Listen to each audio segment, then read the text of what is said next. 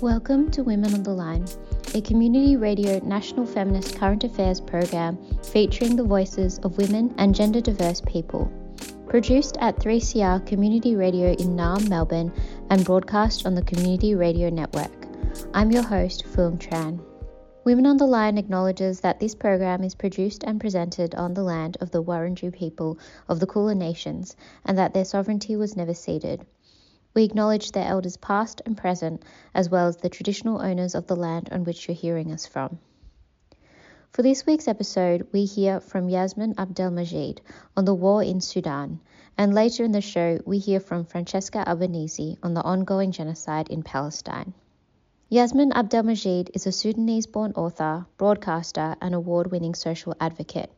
She runs the website eyesonsudan.net, amplifying the voices of resistance movements on the ground in Sudan, and has also published 5 books, including children's non-fiction book Stand Up and Speak Out Against Racism and essay collection Talking About a Revolution.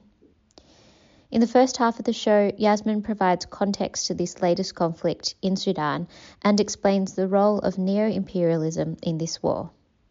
This interview originally aired on Tuesday Breakfast on the 14th and 21st of November 2023.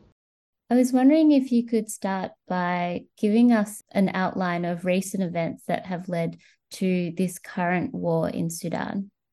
Sure, yeah. So I can speak to sort of what's happened this year, but to make it make sense, I have to take us a few years back. So in 2018, 2019, the Sudanese people sort of rose up against Omar al-Bashir and his regime. And Omar al-Bashir was the dictator for almost about 30 years. And there had been attempts at revolutions before, most notably in 2012, 2013. And since, but it was quite a very strong authoritarian military dictatorship. So it wasn't something that was very easy to do. But amazingly, in 2019, the people of Sudan were successful in overthrowing Omar al-Bashir. And what then was brought in was a transitional military, or a transitional council, essentially, which was part military, part civilian. And the idea was that over the course of 2.5 years, this council would set things up for a civilian-led society or government. Now, the military, these 2 particular generals, Burhan and Hemeti, we'll use those 2 names, they were sort of at the top of this transitional council, and they were meant to, in October 2021, pass over power to the civilians. But when it came time for that to happen, there was a coup. And they decided, their position was, well, actually, we're trying to protect the civilian movement and whatever, a bunch of lies where essentially they were not interested in passing power over to the civilians.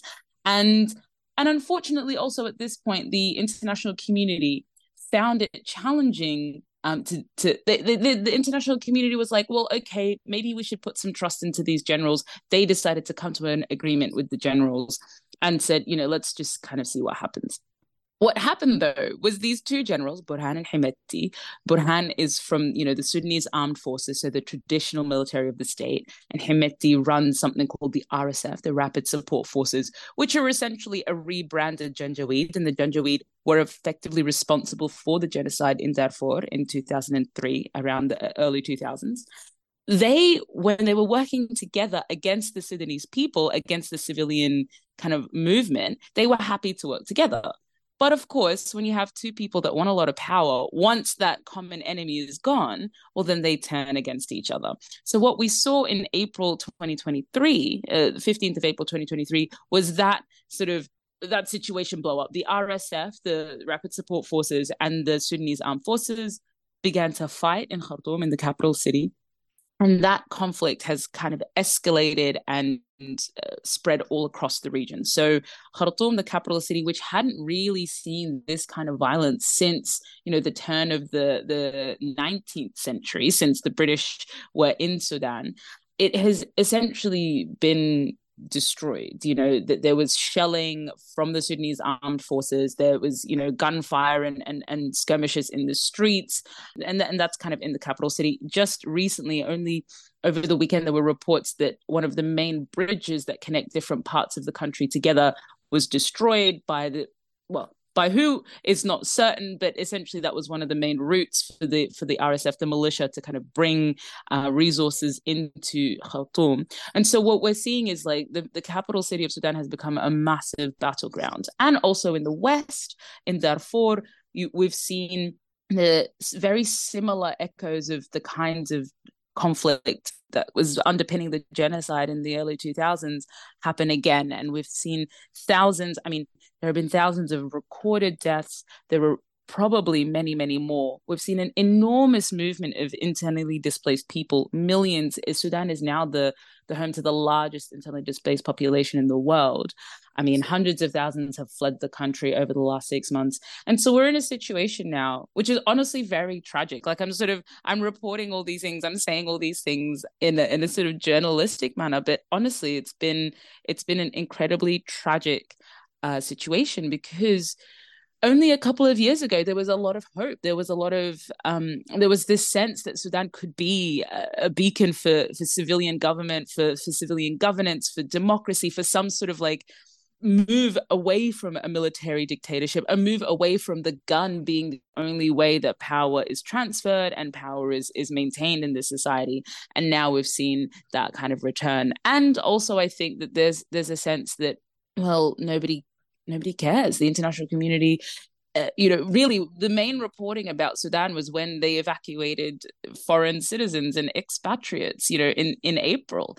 But since then, despite the fact that there is a humanitarian crisis, despite the fact that there are millions of people who are at the point of starvation, despite the fact that there is no help coming in and like no incentive for either the Sudanese armed forces or the militia, the RSF, to stop fighting, there is very little interest in, or very little engagement. And I think that's something that's quite heartbreaking, is that there's a sense that nobody is coming to help. And from my family that's on the ground, there's a real sense of despair and also a sense of, well, we did everything we possibly could, right? We did everything right. It was a nonviolent resistance movement against the military dictatorship. We did everything we possibly could, and yet we're still here.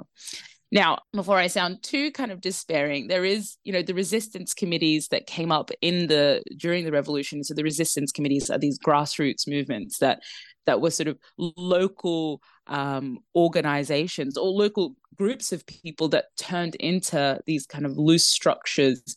They are the sort of beacon of hope. And I think they are Sudan's experiment in democracy, in a democracy that doesn't just look like a Western liberal democracy with, voting booths and whatever, but genuine kind of what does it look like for Sudanese people to lead themselves from the ground? And those kind of groups of people, the resistance committees, are continuing to do work on the ground, and it's continuing to be inspiring. They obviously are the very people targeted by the state, are the very people targeted by the militia. So they are often at risk, and many have left and many have been killed and so on. So I think that while the situation currently is very depressing and tragic, especially as we are considering, again, maybe another genocide in Darfur, I think there is also, I have to at least have some hope and some optimism that we are seeing, experiments in our own type of governance at the same time while all of this is happening. So many of these conflicts that we see in the world are embedded in this colonial history, the way that continents and lands are carved up in very particular ways. So is there a way in which neo-imperialistic forces are coming into play in this current outbreak of war as well? Oh, definitely.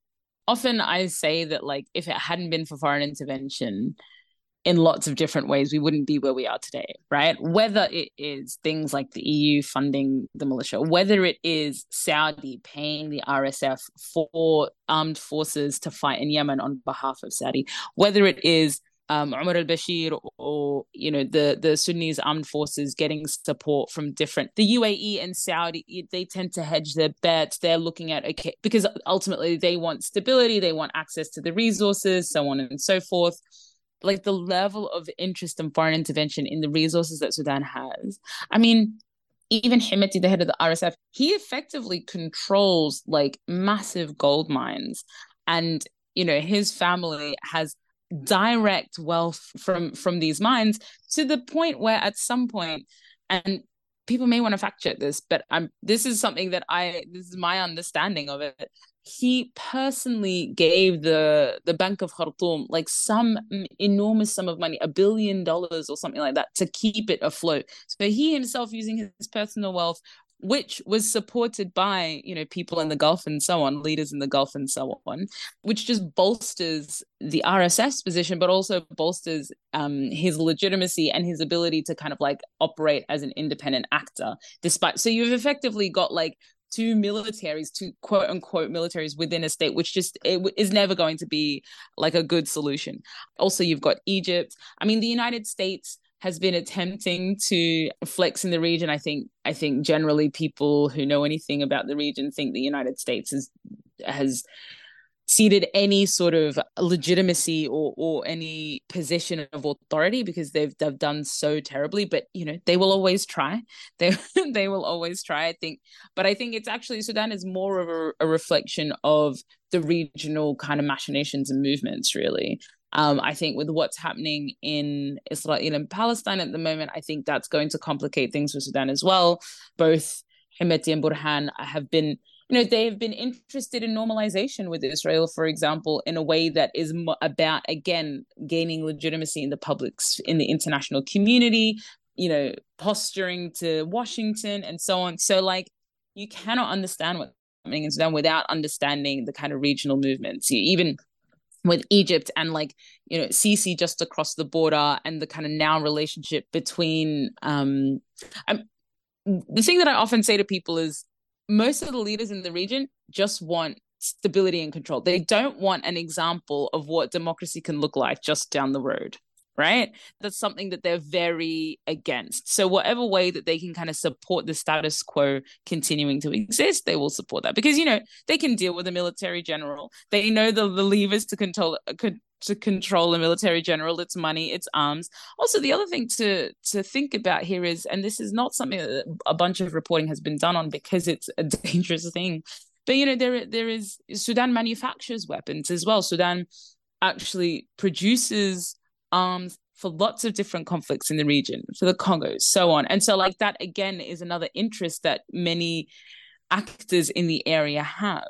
And when you look at across the Sahel, Mali, Niger, etc., like there are lots of different coups and challenging political situations across the region. And I think that instability is concerning to some, but also in a way, like actors benefit from that instability because they can come in. Like I was talking to a journalist who was like, oh yeah, after the revolution, it was wild, wild west because everyone and anyone came in and they wanted to benefit and there was money and there was this and there was opportunity and there was just grabs.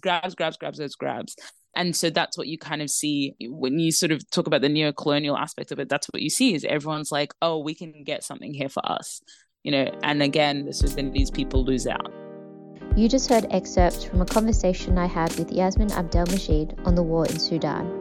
To learn more about what's happening in Sudan, visit eyesonsudan.net. We're now going to hear from Francesca Albanese, United Nations Special Rapporteur on the occupied Palestinian territories. This next speech was recorded at the Black Solidarity Gathering for Palestine held at Dadi Monwaro in Naarm, Melbourne on November 18th, 2023. I would also like to acknowledge the owners of the land. I don't know why you say traditional, because you're still the owner of the land. I hope I will pronounce it correctly. Urunjeri, land of the Kulam people. And exam passed. And it's an honor for me as a traveler, as someone who's here really for a week, to honor and to pay tribute to the elders, past and present. I'm Italian, so I do not belong to the UN more than for bureaucratic reasons, as you might have realized. But it's really being someone who has engaged most of her life, I don't even know why, on the question of Palestine. It's really something for me to come here and be able to mention the indigenous people. Because I come from a place, or I speak about the people of a place who can't even really comfortably pronounce their identity, show their identity, because their very right of self-determination is not only not enjoyed, is frustrated, is denied, even in terms, even with the symbols of their identity. I also know that here there are many people who in these tragic hours, days, weeks, and become months, have been deeply, personally affected by what happens in the occupied Palestinian territory, in Israel, in Palestine. And I want to acknowledge you all, Palestinians, Israelis who might be here, I don't know, Australian Jews. When I speak of human rights, I really speak for everyone and anyone. And I would like it to be clear, because there is too much divisiveness. And in my experience, this divisiveness is more portrayed, is more envisaged. But those who want to continue to exploit the divisiveness in order to maintain the status quo. And yet, the 7th of October has pushed us into another reality. The status quo is over. And now it's up to us, to all of us, to determine the next course of action. And it doesn't look anything good. As someone who has studied and has engaged with the question of Palestine from the very perspective of the people who have been displaced for 76, 78 years now, I could tell from the very first hours of this war that this was not a war. And not just because it's a war against the people. It has nothing to do with eradicating Hamas, military or political capacity, which in any case, what does it mean? Can you eradicate a movement? Can you eradicate a political idea after you have been responsible for its sprouting and closing 2.2 million people in an enclave of poverty, of misery, of de-development, where the people couldn't choose. Half of the people in Gaza are under the age of 18. They've not voted for Hamas, and still they are being slaughtered because of Hamas and what it has done.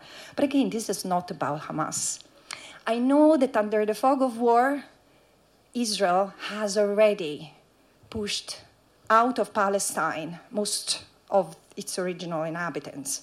750,000 Palestinians, 80% of the Arab population of modern-day Israel, were forced out in 1947, 1949. And mind you, they were not an outcome of war. They were the outcome of an intended ethnic cleansing that was planned and executed in order to pursue demographic homogeneity on the side of Israeli Jews. And it has happened again in 1967, when 350,000 people, Palestinians, were displaced from what is today the occupied Palestinian territory, and they were never allowed to return. And this risks to be the largest instance of forced displacement ever. Because Israel, and this is why I tell the journalists here and the politicians, can you please listen to what Israeli leaders and military commanders are saying? The Egyptian solutions, unfortunately, has been there for a while. And while Palestinians are being killed, like if there was no tomorrow in the Gaza Strip, left without water, without food, without medicines, it's horrible. I mean, I've been together with other special rapporteurs warned against the risk, the grave risk, and the fact that there is a genocide in the making for weeks. I've raised the fact that this ethnic cleansing has been in the making for many years. And I did it already 1 month ago. But we are not listened to. And so really we need all of you, because we have seen it before. I agree that there is an imperialistic sort of setting here. But it's up to us to challenge this. It's up to us really to give meaning to that we, the people. The United Nations is not only the Security Council or the General Assembly or the Human Rights Council sitting in New York or in Geneva. They are the guardians of our interests. They are the guardians of peace and security for us. If they are incapable of doing that, of protecting that, it's upon us to take the streets, to protest, and to be there reminding our politicians, in this case, your politicians, good luck, to do their job. I've been asked over and over, but what do you expect from Australia? Nothing much, just to comply with international law and to be consistent with its obligations. Is it Australia consistent with its obligations? No. And again, the other problem is that it's very difficult to let all the people know what's happening to the Palestinians in the occupied Palestinian territory, but I also say to the Israelis, because I know, because I'm in touch with them, and there are many. Israel is not a monolith, and there are many who struggle to have their voice heard, from people who have lost family members and don't want the slaughtering of anyone, neither in Israel nor in Gaza, nor elsewhere. Those who stand in solidarity and try to protect the Palestinians in the West Bank, because there is no Hamas, but they are being pushed out as well, violently. There are almost 200 people who have been killed since the 7th of October, on top of the 300 who had already been killed before the 7th of October. For those who had not realized that the reality was already horrible before the 7th of October. So there is a lot of action that is needed to make sure that our political leaders stop muttering words and do everything they can to enforce a ceasefire, not a cynical humanitarian pause that I have horror even at thinking what it is. Are you stopping the bomb for a few hours and then starting it again? What is it? There is a need for a ceasefire. And it makes me laugh when they ask me, how do we do that? Ask the Palestinians in Gaza, because they've gone through 5 major wars before this. You have someone negotiating a ceasefire, then the hostages are sent home, and the Palestinians arbitrarily detained are sent home. And then a proper plan needs to start to end the occupation. There is no way out, and there is no way to go back.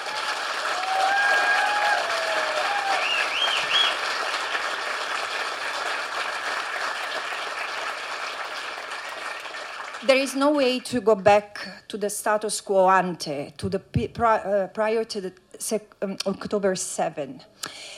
Now, how do we do that? How do we get there? I'm not sure I'm going to say something very smart for once. For this, perhaps we can ask our friend Nasser. But there is one thing that has really impressed me in this country, and it's related to this ceremony of fire. I had the privilege also to have one ceremony of fire for me only when I was in Canberra, where the first sacred fire was started in front of the embassy, the first embassy that you created, and was very touching and very emotional.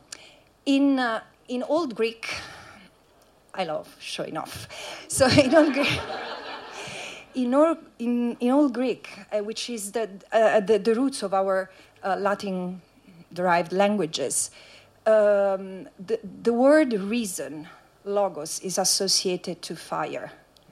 And this is where we need to go back to reason. So imagine this fire as a healing process. When I hear people saying, having you here was so uplifting, I imagine it's not because I'm a very cool Southern Italian, but because I also brought some common sense. The Palestinians cannot believe that there is someone who doesn't need to be explained over and over what the Nakba is. And I would like all of you, especially the non-Palestinians among you, because I don't know where the Palestinians have to find the patience to keep on educating about their tragedy over and over. There is an Israeli friend of ours, colleague, who's traveling with us, and she said something very important. She said, we Jews have gone through hell for centuries, but we have had the opportunity to come to a closure.